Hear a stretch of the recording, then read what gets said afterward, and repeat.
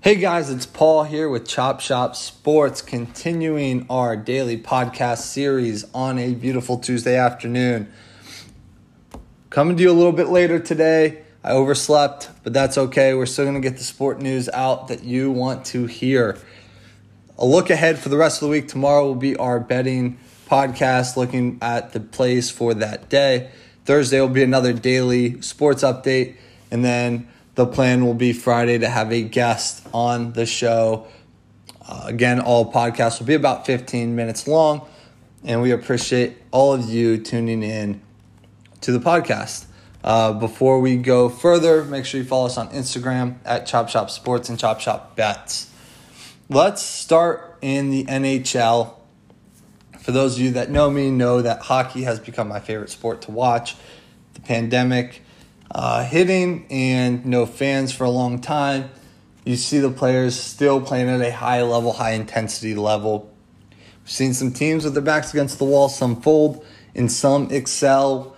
One of those excelling teams is the Montreal Canadiens, and you can't talk about the NHL right now without talking about Carey Price and the Montreal Canadiens, who have now won 7 in a row and have not trailed since Game 4 of the first round when they fell behind 3-1 to the Toronto Maple Leafs. Everybody in the sporting world has been on the Maple Leafs since they lost for blowing the 3-1 lead and not being able to close out games. And absolutely Toronto should have closed out Montreal. But we have to put credit where credit is due. It's almost the Clippers and Luka Doncic situation in the NHL. Were the Clippers really bad in games 1 and 2? Yes, they were. They were pitiful. But Luka Doncic was unbelievable. Yeah, I think that's what's happening here in the NHL with the Montreal Canadiens. Carey Price is 7-3 this postseason. Got a 9.4 save percentage. Allowed 20 goals. It's really hard in the NHL to win a lot of close games, and the Canadiens have done it. They weren't great in the regular season. They lost 5 in a row to close out the year. And then they still gain 1 from Toronto and then lose 3 in a row. And then here they are back in it. They were the 4th seed. They shouldn't have been in. They really shouldn't have been in the playoffs. They barely squeak in. And here they are doing some damage. And now they're going to get some much-needed rest before they have to face the winner of the Vegas Knights, the Colorado Avalanche. This is a team that should not be in the Stanley Cup playoffs or in the Stanley Cup finals, but they might find themselves there because they're going to have the rest. The Knights and Avalanche will probably go to a hard-fought 7th game, and as we've seen, anything can happen in this postseason. We've seen it several times where teams with a little bit of rest can come out and either dominate or get crushed in Game 1. Usually they lose Game 1 just because the other team is not fresh, but they are in the continuation of playing. But then as the series grows older, they tend to fall off and lose the series overall. Now, I still think the winner of the Vegas Colorado series will win the Stanley Cup, but you can't look past this Montreal Canadian team. It's awesome what they've been able to do. And they deserve credit as they haven't been really all that competitive for a long time. If we look at the other game from last night, was Game 5 with the Islanders and the Bruins. And it turned out to be a great game. New York, the Islanders were up 5-2 in the third period. Back-to-back goals. Gave Boston about 5 minutes to put in the game-tying goal. And the Islanders stood tough. This Islanders team is a good team. And something that Boston fans should be worried about. I mean, they're going to have to go on the road and win in Long Island, which isn't the easiest thing to do, and then come home and win again. This series has kind of gone back and forth, and I think the Islanders are going to be able to close this one out and eventually lose to the Tampa Bay Lightning, who are going to close out the series later on today. Playoff hockey is unbelievable. The intensity level is super high. Whether it's minor league hockey or the NHL, any playoff hockey is great hockey, and we have seen that with two great games last night as the Canadiens needed overtime to win. Let's move to another playoff sport going on, and that's the NBA, and talk about how pitiful the Nuggets and the Bucks were last night. The Nuggets looked really, really good. We'll start with the late game. Looked really, really good. I think they were winning by 1 at halftime. Then they went about a 4-minute stretch in the third quarter where they could not throw the ball in the ocean, and the Suns' defense was really dialed up. I'm not saying that the Lakers should be proud and hope the Suns go far, because the Lakers should have won that series, even with the injuries. But this Suns team's for real, and it's good to see them in the playoffs for the first time in a long time, probably since that Nash, Amari Stoudemire teams when they were really good in the mid-2000s. But Nikola Jokic not really showing up, 22 points, 9 rebounds, 3 assists. It's not going to get the job done against the Suns. DeAndre Ayton played fantastic. Chris Paul was out of his mind. 21 points, 11 assists. They're going to have to figure out the Nuggets are going to have to win with offense. They're not the best defensive team. Without Jamal Murray, they're going to need a Michael Porter Jr. to step up and perform. Porter Jr. had a great first half, and that's why they were in the game. He ended with 15. Aaron Gordon played pretty well most of the game. He had 18. They're going to need those two to step up. And more importantly, Austin Rivers needs to be better. 1 for 4 from 3, only 7 points. Not going to get the job done. It just won't. They held Devin Booker to 21. It's one of those things. If the Nuggets want to win this series, they have to be better offensively. You can't not score for 4 or 5 minutes in the postseason and expect to win games that are in the 100s. If it just isn't going to happen, they need to be better. And Nuggets fans should be embarrassed by their team's performance in the third and fourth quarter. Now the Bucks. I know there's a lot of Bucks fans that listen and follow the page. Your team is in a downward spiral. They sweep the Heat, and I think they got really excited, and everybody was on the Bucks to win in Game 2. No James Harden. The Bucks are going to win this game, and then they go out and lose by 39. I think if you are Milwaukee, it might be time for a coaching change. It's just not getting the job done. Giannis is too good in the regular season. And Mike Budenholzer is not getting the job done in the playoffs. We saw it last year. We've seen it in the past.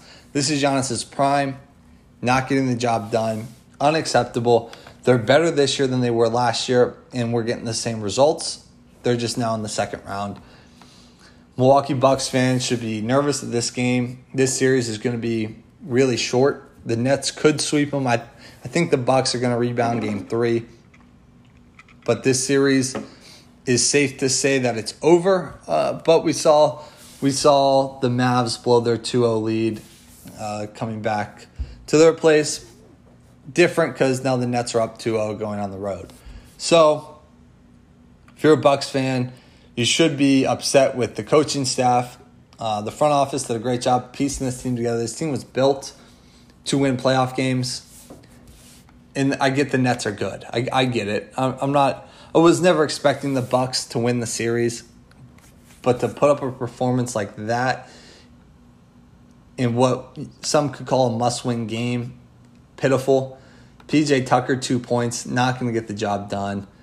Not going to get it done at all. And if they keep this up, it'll be a short, restless season for Milwaukee Bucks fans. Let's move on. We got golf. I know not a lot of people care about golf, and the Jon Rahm post and his thoughts on him weren't super popular, but we're going to talk about golf anyway. And real short, fan favorite Rickie Fowler not making the U.S. Open. Played pathetically in his qualifier. I think it's the top 60 in the world get exempt. Rickie Fowler has not been super successful. And he's one of those people that it's funny, his career is everybody loves Rickie Fowler, and he doesn't win. He'll have leads and not hold leads. He can't string together 4 good days of golf, and his career is probably winding down. And it's hard. It's hard to play golf. It's hard to be competitive. It's not an easy sport to be really good at for a long period of time, which makes Phil's run, his PGA Championship, even that much more impressive. Not only that he did it at 50, but he's been doing it for 30 years. It's unfortunate, but Rickie Fowler, if you're a fan of his, don't expect a major coming anytime soon. And actually, I would not expect a major to ever come. It's sad that he's fallen this far off, but it's the name of the game. There's new young players coming up, and if Rickie Fowler is your favorite player, it might be time to think of a new golfer to follow. Moving on, something I meant to talk about yesterday, I forgot. USA beating Mexico for the first time in a competitive match since 2013 to win the championship there. Great. USA Soccer is better when our team is good. I think if the USA men's soccer team was really good, people in America will start to like soccer more. And Christian Pulisic with his game-winning PK, awesome, good for USA Soccer. Props to them for winning that championship for the first time in a long time. Good for them, beating Mexico at home. Last thing I want to touch on, NFL, Julio Jones going to the Titans. I've talked about it a little bit, and I'm a Tennessee Titan fan. That's one of my good friends, and he's putting the house on Tennessee winning the Super Bowl. And I really don't think Julio Jones going to Tennessee really makes them a legitimate Super Bowl contender. The AFC is so competitive, especially if Aaron Rodgers gets traded to the AFC. Let's maybe pump the brakes on the Tennessee Titans' expectations here. They're going to be a 10 or 11 win team, no doubt about that. They play in a weak conference. Houston is going to be pathetic. They're going to beat Jacksonville. So right there, that's 4 wins on the year before they've left the division. They'll probably split with the Colts. That gives them 5 wins right there. So going 5-6 against all other opponents is a realistic possibility. But the Bills are so good. The Colts are competitive and really good. You still got that Pat Mahomes guy from Kansas City. I don't know if you've heard of him. He's really good. The AFC North is going to be my favorite division to watch this year with Lamar Jackson, Ben Roethlisberger, Joe Burrow, and Baker Mayfield. I'm sorry, I forgot Baker's name. Those 4 quarterbacks going to make that division the hardest to win. Them in the NFC West are going to be super competitive. So to think that the one receiver who can't stay healthy is going to make the Tennessee Titans a legitimate Super Bowl contender, a little absurd, but you never know in the NFL. Injuries can happen all the time, and if Julio can stay healthy, he's a top 10, top 15 receiver without question. And giving Ryan Tannehill a couple weapons is going to make him better. He is a better Jimmy Garoppolo. So I'm not saying that there's no hope for Tennessee winning, and we'll discuss that in a later podcast as football season comes a little bit closer. But let's slow the brakes on the Tennessee Titans Super Bowl party until we see how the season begins. That's going to do it for today's podcast. Thanks again for tuning in. As I mentioned yesterday, if you listen to the show, like the show, or don't like the show, please DM us on Instagram so we can improve and get better. It's hard when not a lot of big news is going on to produce good content. So any feedback would be greatly appreciated. And tune in tomorrow for our Chop Shop Bets podcast. Again, follow us on Instagram, Chop Shop Sports, Chop Shop Bets, and we will be here again tomorrow.